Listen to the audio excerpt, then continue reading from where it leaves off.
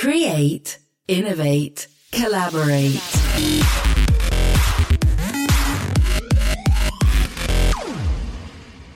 Over the last 5 years, crowdfunding has moved from being a cool innovation to one of the mainstream ways of raising early-stage capital for startups, small businesses, and even charities and not-for-profits.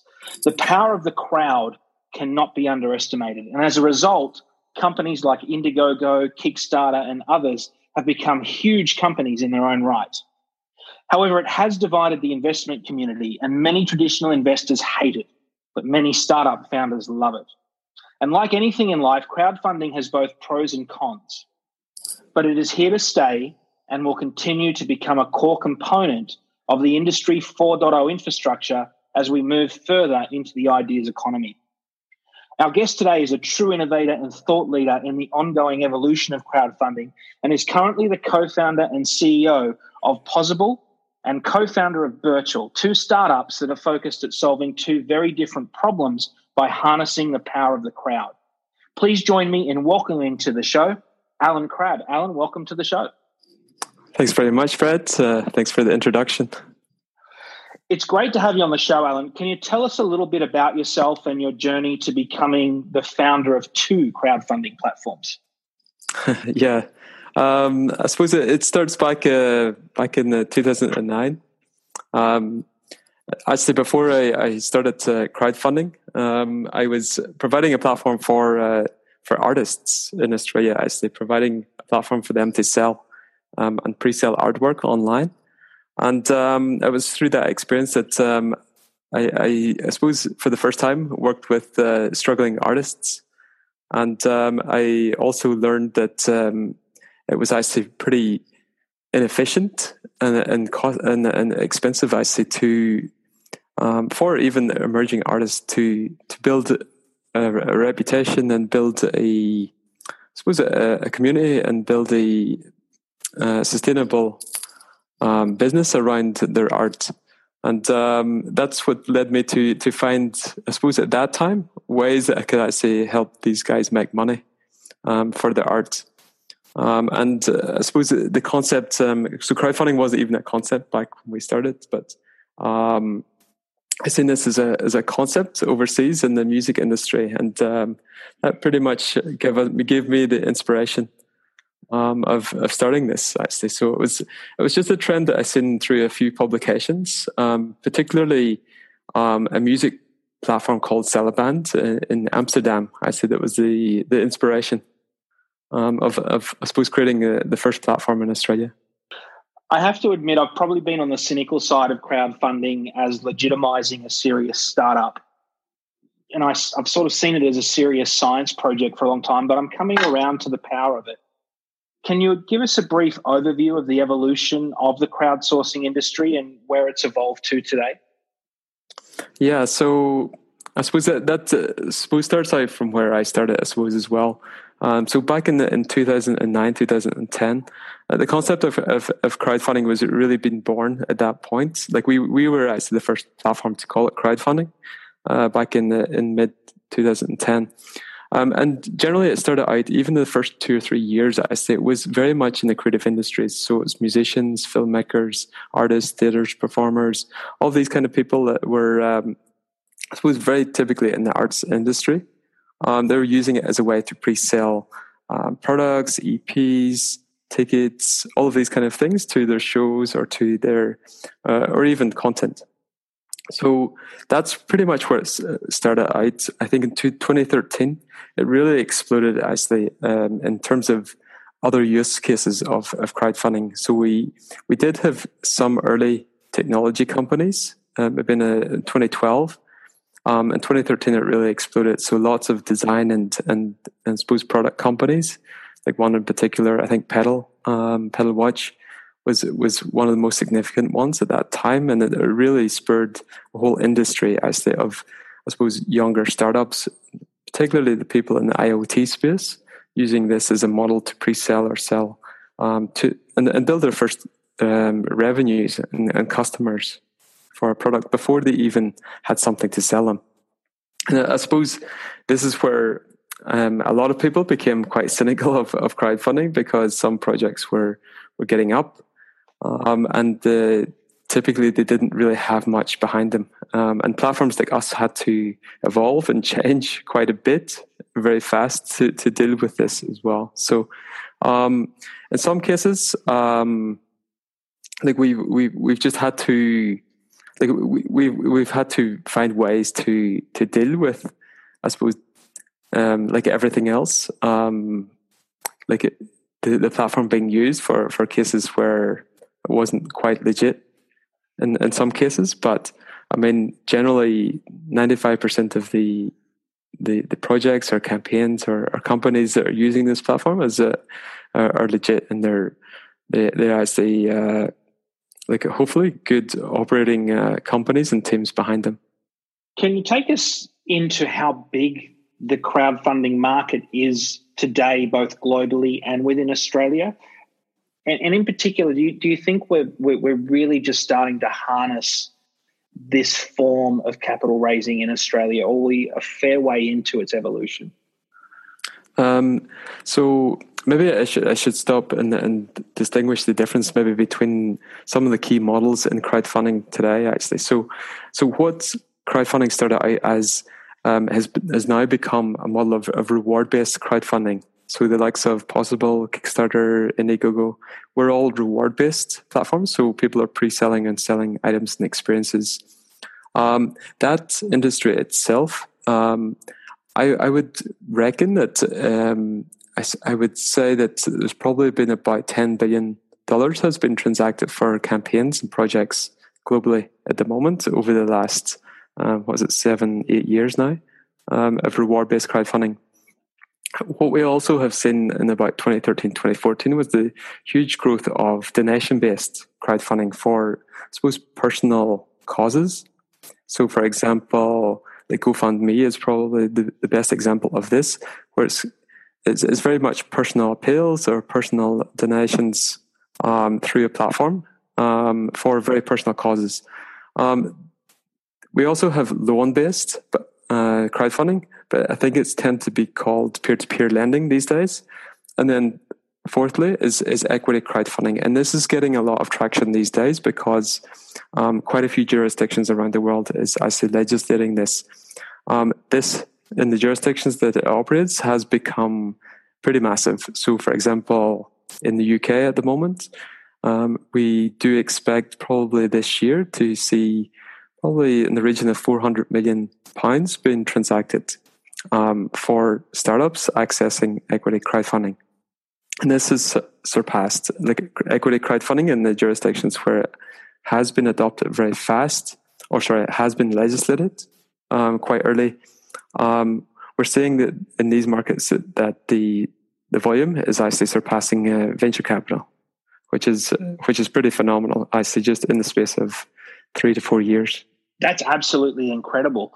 What do you put that down to, Adam? So I put it down to the fact that I think like generally the equity markets, maybe more so outside of the US and maybe potentially Silicon Valley, are less maybe sophisticated in terms of companies that are leveraging equity crowdfunding. And I mean, what I mean by that is, like, I reckon that equity crowdfunding, for example, is not maybe useful or valuable for every company, but for example, consumer companies, or in the case of technology companies, maybe consumer-facing technology companies, they can really sell the vision and also sell the vision of or the value of what they're providing a larger customer base, and be able to incentivize them into that as well. So I think that maybe it's down to the fact that I think people, maybe the younger generation, they want to be more involved in the brands and the companies that they maybe consume, or they provide, like the use the services of these companies. So I reckon there's a few things at play. I think it's not just one. I don't think it's just one thing that's causing this change, but I do think that even some of the recent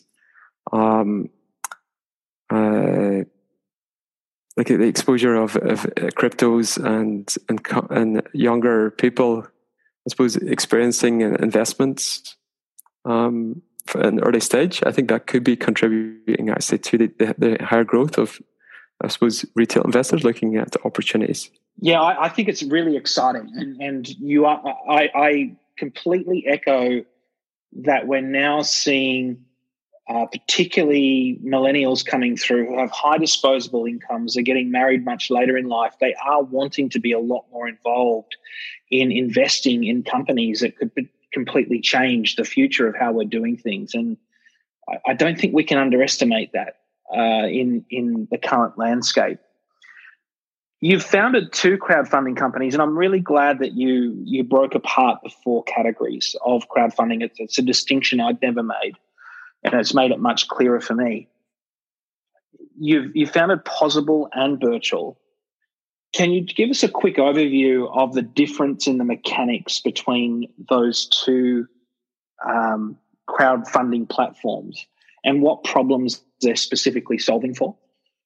Yeah, that's a very good question to ask as well. So I think the one key thing that's, I suppose, the biggest differentiator between the 2 platforms is that like Birchal is an equity crowdfunding platform, is a financial service. So we have to actually we have to have a license, an FSL in Australia, to pretty much provide this as a service. So in terms of preparing a pitch from a startup's perspective, they need to come to us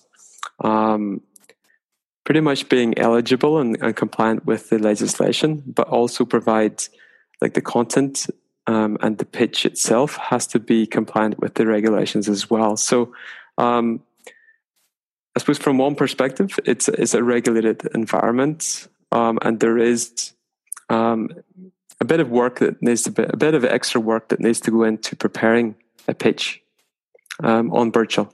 And at the end of the day, like you have responsibilities as a director to them shareholders as well. So it's a slightly different pitch to what a typical reward-based pitch would be, where someone, well, even an individual can set up a campaign or a project is what we call it, and run a campaign and not be required to go to the level of detail in terms of what the individual or the business is going to provide in return for that investment. So, like it's very different, but in a similar, like we take a very similar approach to both. It's just a lot more requirements on the people that are running the campaigns. Really, that's the biggest difference. From an investor perspective, okay, with Birchal, you do get shares in the company that's operating the campaign, and potentially you do get rewards as well, because we do operate as a hybrid platform as well. That's generally the difference there. That's really interesting. Are both platforms curated? So Pozible, we use an algorithm really. So if you're getting good traction with your project or your campaign, we push it up the page, if that makes sense, and push it up the homepage. So Birchal is slightly more curated in a sense that not every company does get profiled early on the platform, and that just could be due to them not being quite ready with their pitch itself. So generally we don't curate, but with Birchal we just need to be a bit more cautious with the content. Understood. So can you take us through that process before a campaign that comes out on Birchal is ready to ask for investment? What needs to be in place? Yeah. So we take a slightly different approach maybe in terms of the way that we provide our services in equity crowdfunding. So we're slightly more open in the fact that you can set up a pitch deck. You can set up a profile on the Birchal platform. And we also, as part of our due diligence, encourage the companies to go through an expression of interest campaign. So And what that really means is that the companies, without spending or without putting too much, what would you say, putting too much marketing spend into the campaign before they actually open to do a raise, they would pretty much gauge the demand or validate if there is an audience of investment for their company. So, and we do this first as a way to start working with the company, but also we also learn quite a lot of data from running a campaign as like an expression of interest. For example, we collect details on why people are interested, how much they might invest, what kind of investors they are. All of this here data is very useful to understand the viability of this company actually using the equity crowdfunding as a way of raising capital. So if I hear you correctly, what you're saying is that you'd have an EOI type of process, and that won't be a very polished pitch. It'll be a pitch deck. Would those pitches generally be automated, i.e. video and slideware that's been going out to get that interest back? Or is it more of we put it out there and then we'll set up one-on-one video chats with people that are interested? How does it actually work? Yeah, that's a good question. So with an expression of interest, it's in the early stage, just getting the information of the people that are interested, but it's what the company does with that information is really up to them. Like we do encourage the companies to reach out, chat, even potentially host events and things in the lead up to a raise. And this is all about engagement with that group. And it's in some ways no different to a typical capital raise a startup might go through, but you're doing it in a mass scale where you're hopefully being a bit more efficient with it, and maybe even looking up after some of the bigger investors that might come through that raise as well. So the process itself, really, it's all about content and promotion from an early stage with the EOI, engagement through events, webinars, one-on-one chats, meetings, all of these things. And then after that, it's really about preparing the documentation, pretty much your stripped down prospectus, what we call the offer document, preparing the document itself, making sure that your offer is good, getting some feedback from the offer, and then once you're ready with everything like this, you pretty much go live with your raise on the platform.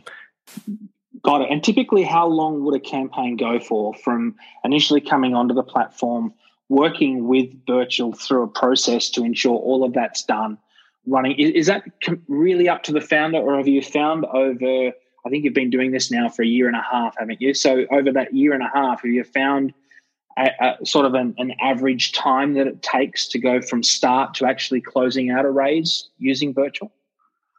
Well, legally on Birchal, you're allowed up to 90 days, 3 months campaign. However, like my experience with Possible is that you want to do all of the work before you actually launch.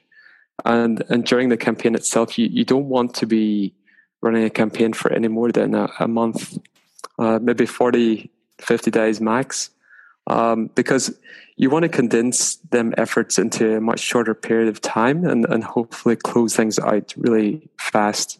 So with equity crowdfunding, you have a minimum and a maximum to raise in terms of your targets. My objective is always be to close out the maximum as fast as you possibly can. So, and that takes a bit of work beforehand, but once you're open for investment, it's about how quickly you can get that away, in my eyes. Yeah. And on the investor side of the platform, is it mostly sophisticated retail investors that are coming onto the platform, or is there a mixture of angel networks and more sophisticated institutional investors as well?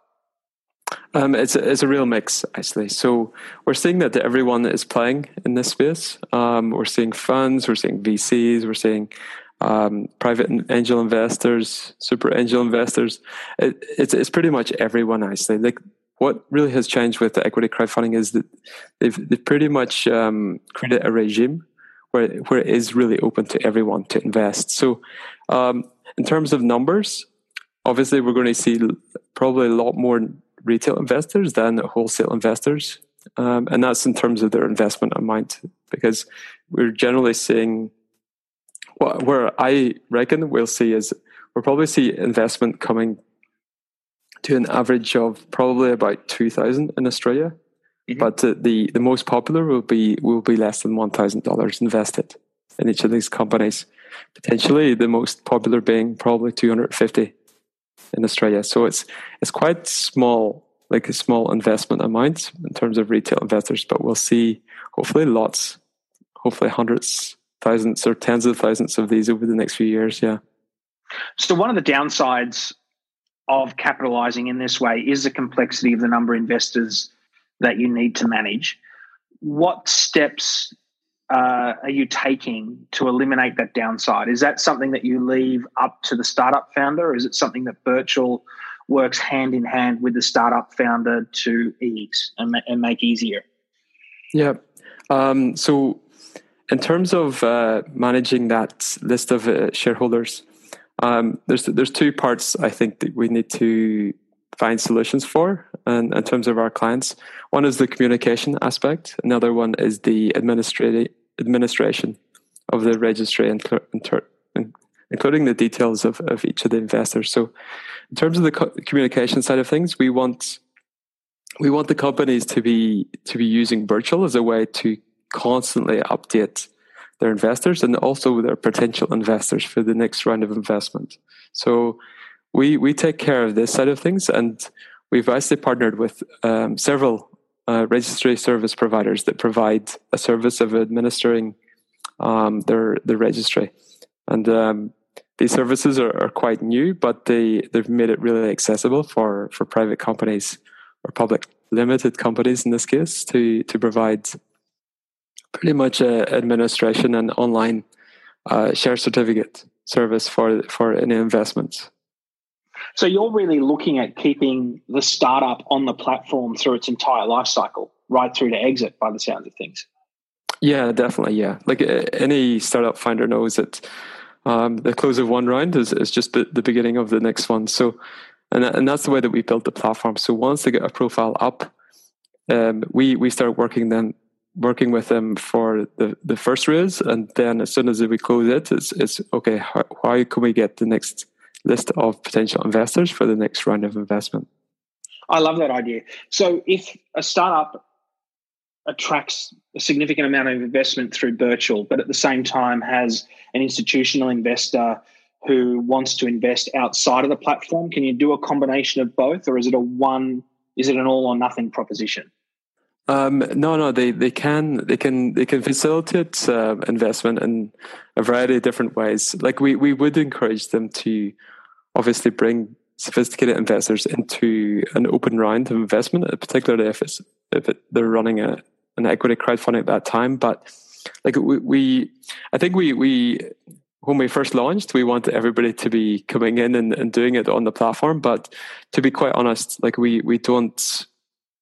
It's really up to the founders to be making these kind of decisions, you know. But we already see sophisticated and retail being involved in the same deal, and I think what we'll see in the future is that potentially maybe like institutional rounds of investments may be opened up for retail as well.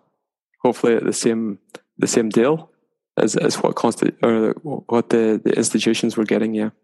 So if I'm a startup founder listening to this show and I'm thinking to myself, maybe this is worth checking out, what advice would you give to those founders to make an assessment as to whether their project would be a good fit for Birchal?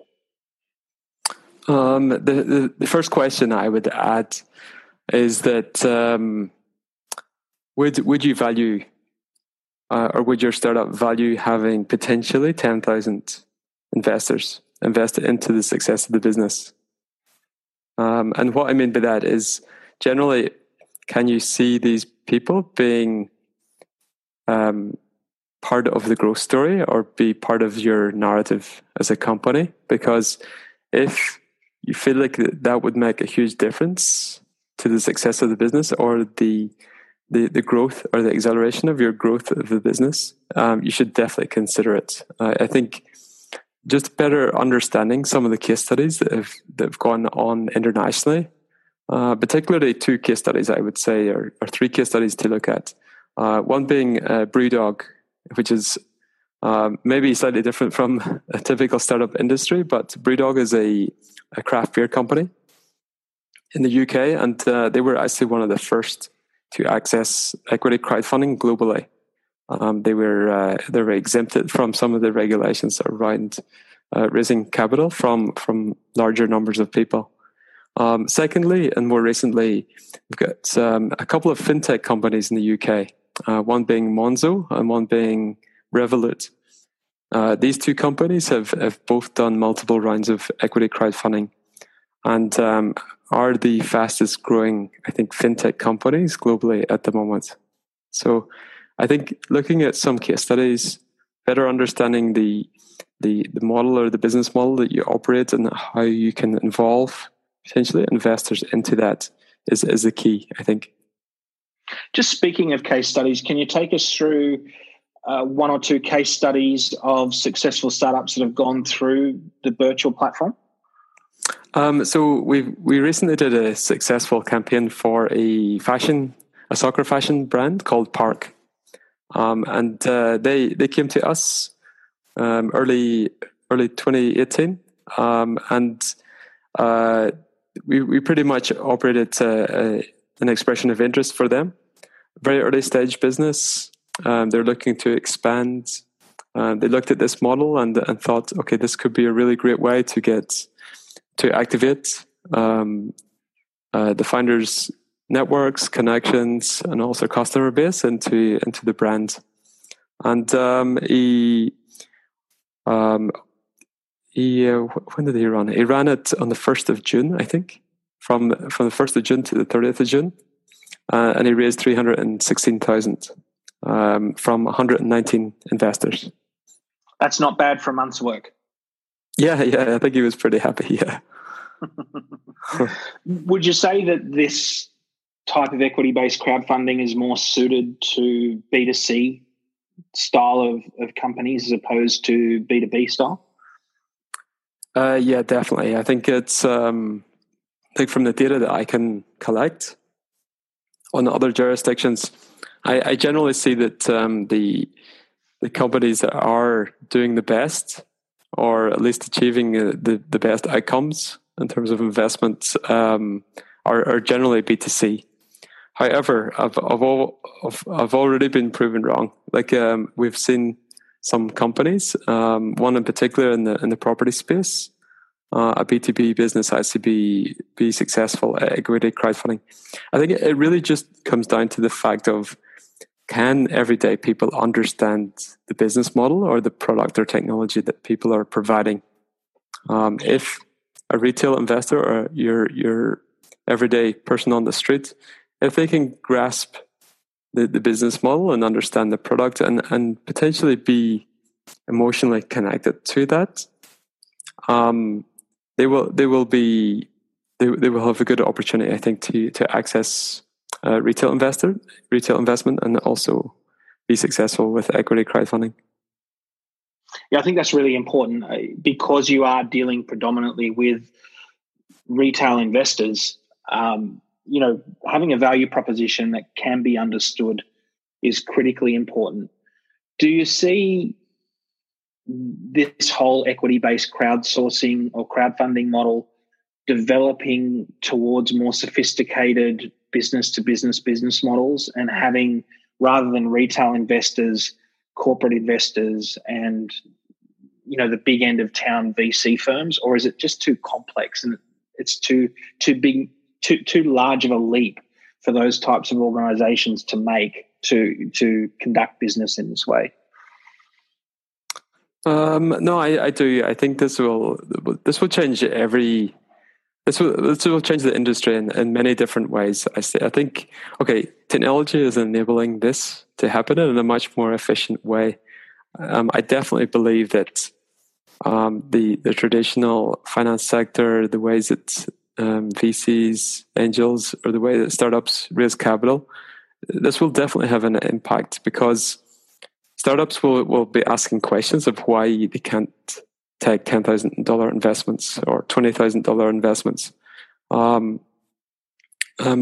advisors, of people, So I think it will be game changing. It has already been very game changing in terms of the landscapes of other jurisdictions, particularly in the UK. Every industry is going through a disruption, and I feel like equity crowdfunding is one of the biggest disruptors in the finance space, particularly with capital raising for startups and early stage businesses. You've certainly opened my eyes to where it's heading, and just having this conversation, I completely agree. I do see this as the way of the future in terms of just really making it easy for startups to get off the ground. If they have a good value proposition, they've got something that's provable and is translatable, then it's so much easier than going out and spending 6 months pitching after pitch after pitch after pitch after pitch. It's almost like a demo day done virtually, if you know what I mean. Yeah, well, I agree. Just on that, I think one of the beautiful things about equity crowdfunding is that you can be marketing and acquiring customers at the same time as raising capital. Because you're talking to the same audience. Yeah. Before we go, do you have any final tips for anyone considering putting together a crowdsourcing campaign? What are the things they need to think about? If there's 5 things that they need to think about, what would it be? Okay, 5 things. So first one is this the right model for raising capital for me and my business? In terms of, am I a B2C business or am I a B2B business that can leverage this? Can I get potentially hundreds of investors involved? The second one is probably, how do I acquire customers? What's the cost of acquisition? What are the key channels? Because these are the key channels that tend to be used quite a bit when it comes to preparing, going out promoting to retail investors. So you're using the exact same user channels as you would as acquiring customers. The third one is probably is your business at the stage to go through? Are you comfortable at the stage of your business to take on hundreds or thousands of investors? And I say that in a sense that you need a degree of governance in the business to be able to manage that level of investment and number of investors. So have you got the right team around you? Have you got the right advisors to help you through that process and also potentially help you prepare the offer documents? Because it is a bit of a process, especially if you haven't done this before and you don't necessarily have the expertise around you. Fourthly is, I think, plan well. I know this is the most often explained advice that you can give someone, but I generally see that the most successful people with crowdfunding and equity crowdfunding are the people that have planned to be successful, and this is just facilitating it. They're not putting hope into a campaign because they've done the work behind the scenes to make it a success before it even launches. So I think planning is one of the critical ones. And I think fifthly is be creative as well. This is a regime that's built for retail, and you want to be connecting with people. And you want to connect in a way that hopefully you'll get some sort of emotional reaction or at least some reaction. And hopefully create a bit of word of mouth as well. So be creative, be fun, be engaging, and don't take yourself too serious, even when you're raising investment. I really like that. And I love what you said about plan, don't hope.